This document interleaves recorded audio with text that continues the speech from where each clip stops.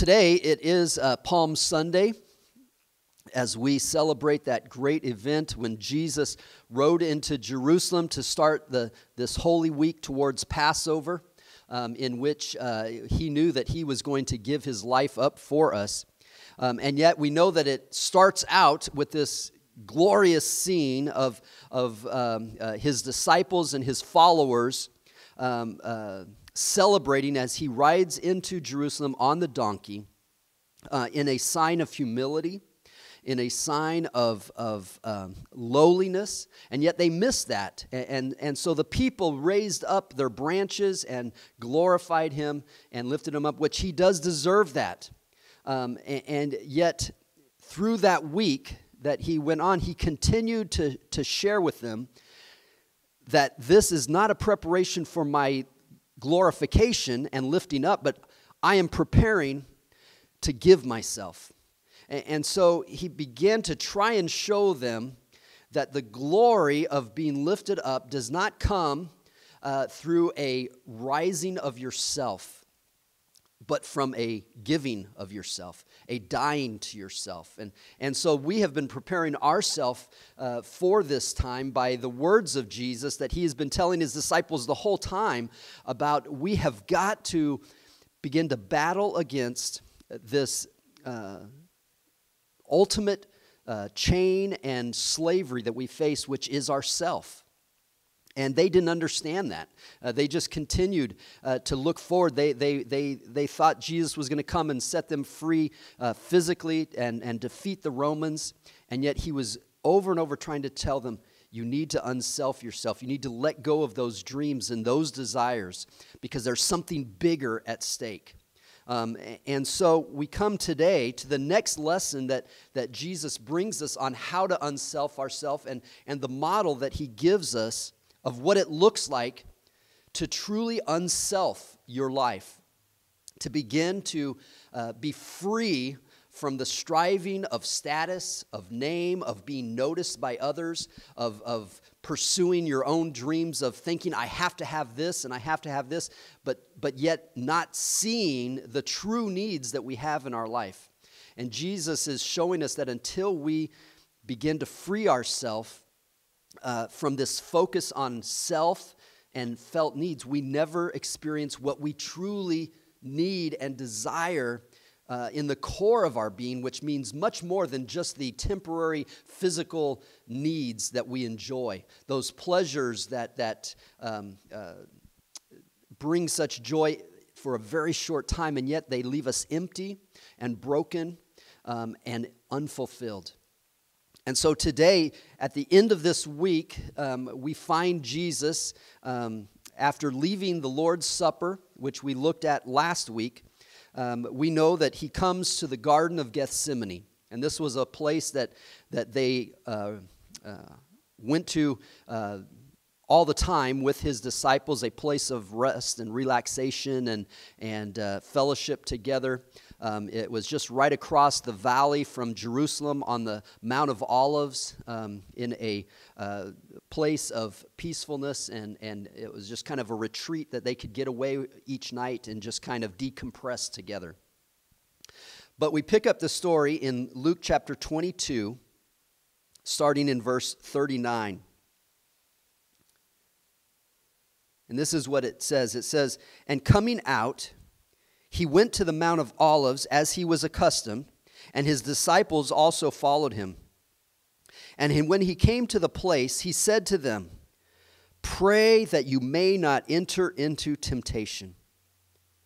And he was withdrawn from them about a stone's throw, and he knelt down and he prayed. And he said, Father, if it is your will, remove this cup from me. Nevertheless, not my will, but yours be done. Then an angel appeared to him from heaven, strengthening him. And being in agony, he prayed even more earnestly. And his sweat became even like great drops of blood falling down to the ground. And when he rose up from prayer, he came to his disciples, and he found them sleeping from sorrow. And he said to them, Why do you sleep? Rise and pray, lest you enter into temptation. We see this great picture of the agony of Jesus right before his arrest and his betrayal, as he is going to be turned over to the Pharisees and the priests who had longed for his killing for these full 3 years that he has been in ministry. And Jesus knew what was coming. And so we get this picture of great distress. He was in agony, it says, because he knew what was coming. In Matthew chapter 26, where it describes the same event, it says that he was sorrowful even unto death. He was so upset that he felt like he was going to die. Have you ever felt that way? You know what? You know what's coming up, or you're in a circumstance that you just cannot solve, and there is such just an agony. You can almost describe it. It's not a physical pain, but the mental anguish, the worry, the anxiety, and you feel like you're going to die. That is what Jesus felt. Jesus, and this is such a great comfort, and this is why it says in Hebrews that we don't have a God who doesn't understand us. We have a God who knows when we go through those things. Jesus, he felt this. It said he was so anxious and upset and agonizing that he was sweating so much that it was just dropping off of him like blood. It doesn't necessarily mean that he was bleeding, and I don't think that he was. Many people will say that he actually became a circumstance where you bleed. It may have been, but it says that his sweat was just so profuse that it was as if he had an open wound and was just bleeding. He was so worked up. And so because of that experience, he knows when we feel that way. What a great comfort, because there's times when I am like that, and it's like you can't even escape. It feels like there's nowhere even to go, but yet you can call on the name of the Lord and know that he is with you. He doesn't condemn us when we feel that way, when we doubt, when we are so sorrowful, whether it's in mourning or grief or worry. He knows how we feel. And look what he says. He says, God, if there is any other way. He pleads with God. I think we've been there where we plead with God. God, why do I have to go through this? I don't even know if I can make it through. God, is there any other way? And this is what Jesus is doing. We see the full humanity of Jesus. Even though he was God, he had set aside his divine right and functioned fully in his human emotions and experience. And so we see that he understands that. He understands when we plead with God. Because he's been there. He himself pled with God. God, if there's any other way, take this. Father, please, whatever you can do. And yet, here's what we don't understand. Even though he understands our feeling, he went beyond that. Because here's the thing. His fear and his anxiety was not one of the physical fear. He did not fear the cross. His sorrow and his anxiety was not about the torture he was about to face. Now, that's bad enough. Now, I would be worried about that. Knowing if tomorrow I'm going to face torture, that would tear me up. I'd be so sick to my stomach. We'd be worried. I don't want to do this. I don't want to face it. How many have felt that way just going into a surgery? Or knowing, for some of us, here we go, knowing that you're going to have to get a shot. We don't even like needles, and it just works us up so much that we are so anxious and nervous that it's crazy. And yet, that's not what he was nervous about, because here's what he knew. He was not only going to face the cup of the wrath of man, because a lot of people have faced the wrath of man. I mean, we see his own disciples later on in their life. Many of them went to terrible deaths and didn't blink an eye. We see prophets of old that were martyred, that were tortured. And you know what? Stoically, for the sake of God, they were able to do that. So why was Jesus not able to do that? Why did Jesus show way more weakness, apparently, than even his own disciples or many that have been martyred for him over the years. Because here's the thing. He was not facing the wrath of man, but he was about to face the full wrath of God. You see, this is the thing. Without Jesus, we would have to face that also. And when we don't have Jesus, there is a fear of death. There is a fear that can overcome us that we have no power over. But Jesus was about to face the full wrath of God, and it was the wrath for every one of us. He was about to face the judgment for each one of our shame, for every sin that we have committed, that we regret, that we try and forget, and even worse things that other people have done. He was about to face the wrath of God. He was about to take separation from God himself and endure that so that we would not have to face that wrath ever again, that we don't have to worry about that. And so we can imagine what he felt, because he wasn't worried about just the physical pain, but he was in full understanding of what it was going to be between him and God, that he was going to become a reproach to God, that God was going to turn away from him, and that broke his heart. That was the fear that he did not want to have to face. And listen to this. This experience in the Garden of Eden was only the anticipation of it. This was not even the experience of it. And so if the anticipation of taking on the wrath of God was this heavy upon Jesus, can you imagine what the actual experience is? I mean, we get worked over at the anticipation of something like a shot or a surgery, and then we come out on the other side and we said, oh, was that it? The anticipation many times is much worse than what the actual experience is. And yet Jesus faced an experience that was much worse than the anticipation. And so we see that Jesus experiences this, and yet it says that God sent an angel to strengthen him. Now, I think the purpose of this is, first of all, to encourage Jesus, that God is always there when we are going through these times. God will always make a way, and it was the same with Jesus. But I think this brings a reminder to us, when another time did this happen? And when we opened this series, we started in the first instance where Jesus was ministered to by angels to strengthen him. And it was in the wilderness when he was being tempted.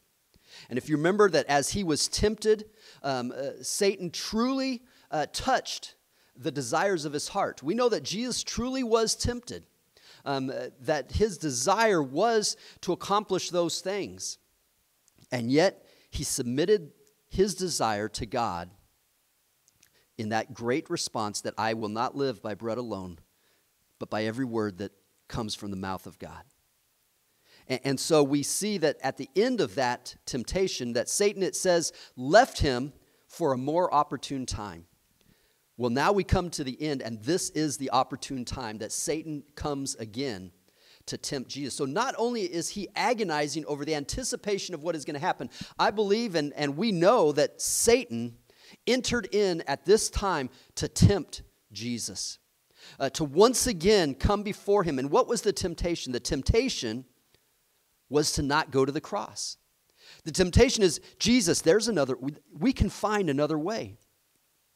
And so we know that within him, this is part of the pleading within him. God, is there another way? Is there another way? And the temptation was to do it yourself, that you can do this. We know that you could step in and just be God.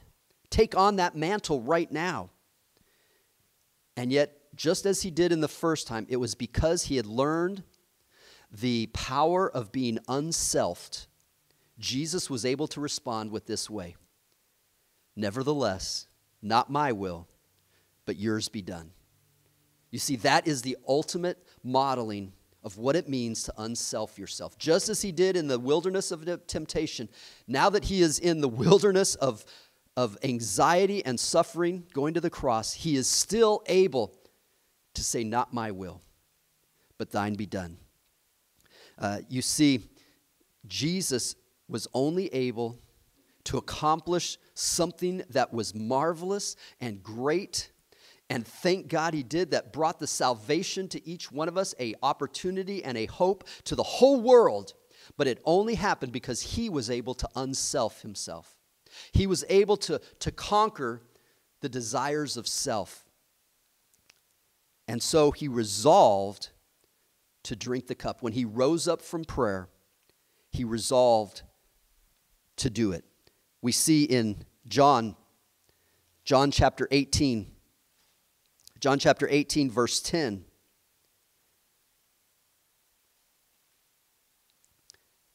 We know that when he came up out of prayer that they were there to arrest him. We know the story that the disciples jumped up to defend him. But listen to the words of Jesus. He says, "Then Simon Peter, having a sword, drew it and struck the high priest's servant and cut off his right ear. The servant's name was Malchus. But then Jesus said to Peter, 'Put your sword into the sheath.' And look what he says. 'Shall I not drink the cup which my Father has given me?'" You see, he rises up with this resolve that God has desired this for me. And if God has given this to me, who am I to refuse it? No, I don't want it. And I pleaded for him. But you know what? If my Father gives it to me, then how will I not drink this cup? And so we see the resolve that comes from knowing that I'm not living for myself, but that I am submitted to the will of God because I trust that the will of God is better than my will. All those things that we have talked about over the last few weeks about lowering ourselves and submitting ourselves to God is what brings us to that place where God can accomplish the ultimate purpose that he has for us. Now, when he says this, that I will drink the cup of my Father, it is not a simple resignation. Well, I might as well do it because I can't get out of it. See, that's not what Jesus is saying. He's not saying, well, okay, God, this is what you've given me, and there's no way for me to get out of it, so I might as well go through it. Many times that's how we submit to God, and that's really not submitting to God. Many times we just kind of, buck up and, stiff upper lip, and let's just make it through because that's the journey that my life has brought me. There's always a choice. You need to understand that we can go another way. Now, there's going to be a consequence because it's going to take us to a different destination. And sooner or later, God is going to have his plan happen, but we will miss out on it. We know that Jesus, he was not just resigned to this part of his journey because that's what God had given him, because he tells us that he could have escaped this cup. He could have stepped away from it. And if we look in Matthew chapter 26, which also talks about this same incident, this is what Jesus says. Again, it says, "Suddenly one of those who were with Jesus stretched out his hand, drew out his sword, struck the servant of the high priest, and cut off his ear." But again, this expands on what Jesus said. Jesus said, "Put your sword in its place, for all who take the sword will perish by the sword. Or do you think that I cannot now pray to my Father, and he will provide me with more than 12 legions of angels? But how then could the scriptures be fulfilled that it must happen this way?" You see, Jesus says, I could get out of this. I'm not just resigned to the path that God has given me, like it's some predestined thing that happens to me. He says, don't you know? I'm making a choice. If I wanted to, right now, I could pray and God would send me 12 legions of angels that no one could stand against. And I could establish a physical kingdom on this earth. I could take over and throw down the powers of Rome and anyone else. But he says this, but how then would the scriptures be fulfilled? How then would God's plan, which is bigger than what I have to go through, how would that happen? And so he submits his will to the will of God. And we need to understand that it's the same way with us. We're not just resigned to just go through life and whatever comes, that's just my lot in life. God is asking us to step up and not just resign to it, but to resolve to embrace it, to submit to it, to seek it. That's why Jesus says, your will be done. I desire it. Do we desire God's will? Do we just give into it, or do we actually seek it? Are we willing to so unself ourselves that it is not about me, God, it is about you, that we are willing to choose the path that brings the fruit that God desires in our life? See, here's the problem. Many times we don't understand the fruit that God's trying to grow in us, and yet we've got to just trust Him.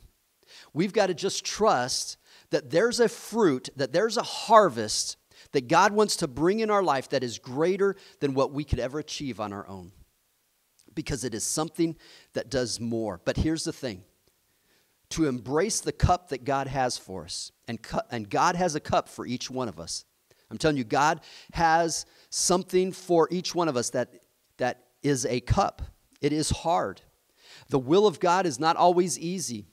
There are some easy times that we go through that God blesses us. But I'm telling you, when we say your will be done, it's going to be hard. It's hard to drink the cup of God. Jesus knew that it was hard, but He resolved Himself. And for us, it's hard to drink the cup of God, because here's the thing. It's hard to forgive someone that hurts us. It's hard to look foolish because we take a stand for God. It's hard to give up friends because we choose to serve God and not the path of pleasure and comfort. It's hard sometimes to stay in the marriage that we find ourselves in, but we know that God's will is greater. It's hard for us to submit our sexual life to Him. There's many in this world today that would say, well, I'm just like that. Okay, well, that's fine, but are you willing to submit that, knowing that God's will is greater than what you feel and who you are? It's hard to miss out on what others are doing. It's hard to deny your desires, because it's hard to accept the will of God. But I'm telling you, when you trust God and you do say, God, it's not what I think about it, because I don't understand. In fact, God, I might disagree with you, and I don't think you're right on this, but nevertheless, thy will be done. You see, it's in that point of faith. It doesn't have to be agreement or always full belief. There can be doubts in there, but it is the choice of faith that nevertheless your will be done, that we see a harvest. We see a fruit of joy and life that we cannot even imagine. And we know that Jesus, because of that, when He rose, which we're going to talk about next Sunday, He received a harvest of lives, of family, of those that were brought back into the fold of God, that were saved, the joy of knowing that those He loved were now safe. That made everything worthwhile. But how was He able to make that choice? I want to just close with these three things that we see through this passage.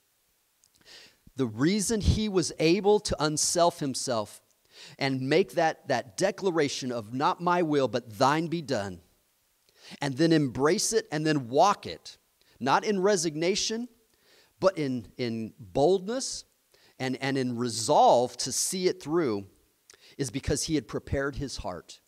And I think if we are going to truly walk the will of God and drink the cup and then bear the fruit and see a harvest, we've got to prepare our hearts. The first thing we see is that Jesus had a heart of worship.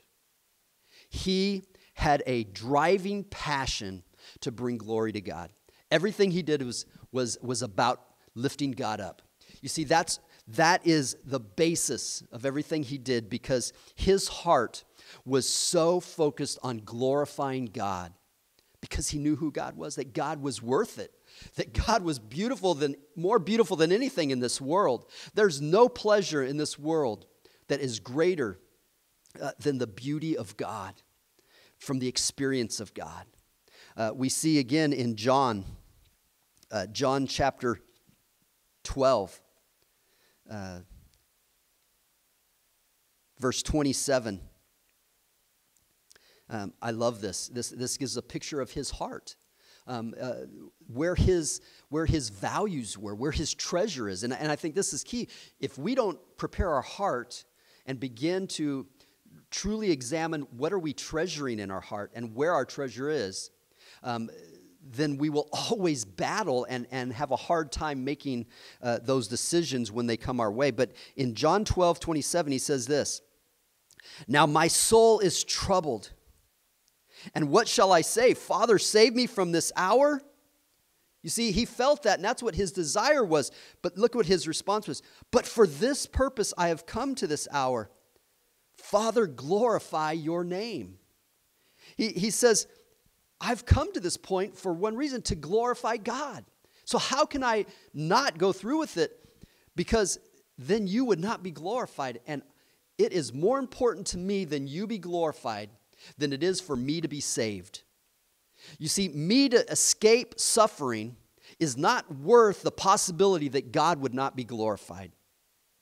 And so we see that there was a greater fear in his heart for God not to be glorified than there was for him to lose out. Hey, if I lose out, and I think we miss this. Come on, people. If we miss out on one experience, if we don't get our kids into the best schools or onto the best teams, or they don't get to play these sports, why do we think that's the most important thing in life when someday their soul is going to be required for them? We need to start saying, for God to be glorified in my life and in my family is way more important than anything that I might gain by putting him in second place. And Jesus had this heart. This was his heart of worship, his passion to glorify God. And here's the thing. The only way that we are going to be free from the grip of ourself, this striving of always wanting more, never having enough, the only way that we can free ourselves from that grip of self is to be gripped by something bigger than ourself. In other words, we need to get a bigger view of God. Have you begun to understand who God really is? Have you begun to let the Holy Spirit come into your heart and reveal his heart to you? That he has more love for you. He has a bigger plan for you. He has more compassion and purpose and giftings for you than you could ever accomplish on your own. And when we begin to realize that, when we begin to see that, then all the suffering or sacrifices that may take or come our way are nothing. It's easy to step over that. You know why? It's easy to pay the price for that car or for that house that we have longed for. When it comes to that point, boy, we sign a mortgage where we can hardly afford that, and yet we do it gladly. Well, why are we able to sacrifice for those things? Because those are treasures in our heart. When we begin to see God as that treasure, then I'll sign over all the things of life: sports, music, art, family, food. What is that to my life compared to this treasure that I could have in God? And so we need to begin to have a heart that sees God as ultimately satisfying and the ultimate in beauty and glory for us. The second thing that Jesus prepared himself with, which gave him the ability to do this, is he had a heart of mission. Not only did he have a heart of worship, he had a heart of mission. Jesus knew that his life was not just his own life, that he was not just going through some random set of experiences and then he was going to die and it's over. No, we were created for a purpose, that our life has meaning, that we are all unique, and there is something that God has put us on earth to do, that we are special to God, that we are unique and we are valuable, and there is a purpose. We see in John chapter 12, we're going to skip down to verse 24.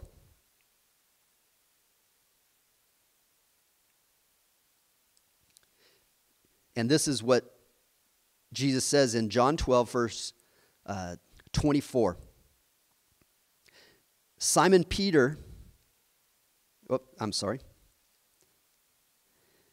Most assuredly, I say to you, Jesus talking to his disciples, unless a grain of wheat falls into the ground and dies, it remains alone. It doesn't accomplish anything. It's just dead. It's just a seed.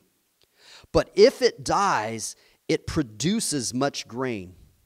He who loves his life will lose it, and he who hates his life in this world will keep it for eternal life. If anyone serves me, let him follow me, and where I am, there my servant will be also. And if anyone serves me, him my Father will honor. You see, Jesus knew that he had a purpose, that he was a seed, that he had to fall to the ground and die. He had come to the earth to be the seed that would bring life to all of us. And so he saw this life as a purpose. We saw that in the scripture we read before. He said, for this reason have I come to earth, to call men unto me, to give myself as a ransom, to save those which are lost. And so when it came down to it that now I'm faced with this hardship, am I just going to give up on my purpose? No, this is my purpose. And yes, it's going to be hard, but he had a heart that he knew what he was here for. And it is because of this focus on the purpose and what the purpose was going to bring, he was able to make that decision.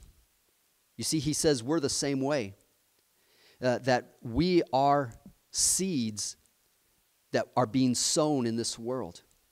And if we are seeds just as Jesus are, then we have got to be willing to lay down our life so that God out of us can bring something beautiful.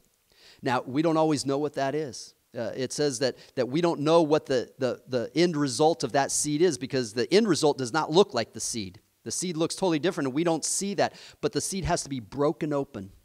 You see, it has to fall to the ground, die, be broken, and begin to be transformed so that there would be a harvest, fruit that would come from it. You see, you have a purpose. Are you willing to let God produce a harvest through you? You may never see it. You're not going to see it right now. We have to be patient. We have to trust God that what God is doing in my life, I'm going to yield myself because I have a mission and I have a purpose. And I'm going to tell you here, the mission of God is always focused on other people. The mission of God is always going to be self-sacrificing so that we can produce a harvest in others. Maybe God is calling you to go into some ministry. Maybe God is calling you to begin to even minister to those around you in your secular job. In fact, there is no secular job. Whether you're a teacher, whether you're a doctor, whether you're a nurse, whether you're a janitor, in all of those places, God has placed you as a seed to bring growth. And it is only when we allow ourselves to be used by God, even when it's hard, when we set our heart on mission, God, what have you called me to? And let me begin to find my mission for you. When we begin to die to our purposes and simply live to God's agenda, then that agenda will always produce results in our life. Here's the third thing, final thing. He had a heart of worship. He had a heart of mission. But here's the thing, he had a heart of prayer. He realized that all of these other things were not going to happen without a heart of prayer. You notice that in every instant when he was sorrowful, it was in times of prayer. It says in the scripture that we read, it says that as he began to groan and plead with God, when the agony began to grow, it says his prayer intensified. In other words, when he began to worry more, he prayed harder. When he began to agonize more, he prayed deeper. Prayer was his strength. He realized that without prayer, we can do nothing. Because even though we have a heart of worship, and even though we have a heart of mission, we still cannot do it on ourselves. In our own strength, we cannot do it. But we need the presence of God. And that is a gift of prayer that God has given us. That when we begin to focus our heart in prayer, and prayer is not just some random words that we speak or some rote pattern that we just say over and over. Prayer is simply connecting with God and seeking God. It is simply opening our hearts and acknowledging God and the need for God and reaching out to Him, whether it is in our mind or in our heart, but it is an active submission to God and seeking of God. It's not just a personal request, but it is a submission to God. In fact, this is the focus of Jesus' prayer. God, not my will, but thine. God, I'm having problems with my will, but I need to push it down. God, help me with my will that your will be done. Prayer is always a battle with ourselves. Prayer is about battling the things that always rise up within us, but it is a choice that God, in your strength, I am going to push those down, and I pray that your will would be done. When we begin to pray, when we begin to connect with God, then it is less of me and more of Him. And it is only then that we begin to be strengthened by God. We notice that Jesus got up and he told his disciples, he said, pray that you may not enter into temptation.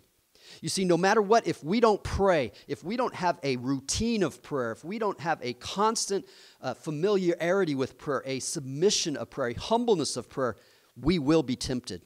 We will fall to that temptation. And we will always give in without prayer. We need Jesus. We need the Lord. We cannot do it on ourselves. Jesus couldn't even do it on his own. We see throughout his ministry, he was constantly getting away for prayer. It would say in the morning, he went out to pray. In the evening, he went out to pray. If Jesus needed to pray, we need to pray. And yet, when he prayed, what did it bring? It brought resolve. It said he rose up with resolve to drink the cup that God has given us. And so it is when we pray, we find confidence. But it is not self-confidence, it is God-confidence. You see, when we don't pray, we rise in self-confidence. Self-confidence is like Peter and all the other disciples that told Jesus, we will never betray you, Jesus. God, no matter what happens, we'll be right there with you. But you see, that was out of a lack of prayer. That was a self. They had not unselfed their life. And until we unself our life, we will have that self-confidence. And we may think we're the greatest Christians and we believe in Jesus. But I'm going to tell you, it is until we humble ourselves and pray a humble prayer of, God, I cannot do this. God, your will be done, not mine. Then we can rise up with resolve, knowing that it is not us that's going to do it, but it is God is going to have his will. They fell. We know that when they took Jesus, it said they all ran away because they had not prepared themselves with a heart of prayer. And so today, we need to begin to prepare ourselves. First of all, with a heart of worship. Do we have a picture of who God is, and do we treasure him? We need to have a heart of mission. Do you know your purpose? Do you seek God? Do you ask him to use you? Do you begin to live a life of purpose for him more than for you? And thirdly, we need to have a heart of prayer. Are we willing to, when we are tempted and when we are agonizing like Jesus felt those things, are we willing to fall before Jesus and say, God, help me? Not my will, but thine be done. Are we willing to do battle against ourselves in prayer, in humility? Because when we do that, God will lift us up. And we will be able to reap the harvest that God has for us. And one day we will stand before him and hear those words, well done, my good and faithful servant. Enter into the joy of your master. You see, when we hear those words, it will be worth it. But we've got to start now. We've got to unself our life and begin to say, God, not my will, but yours be done. Let's pray together.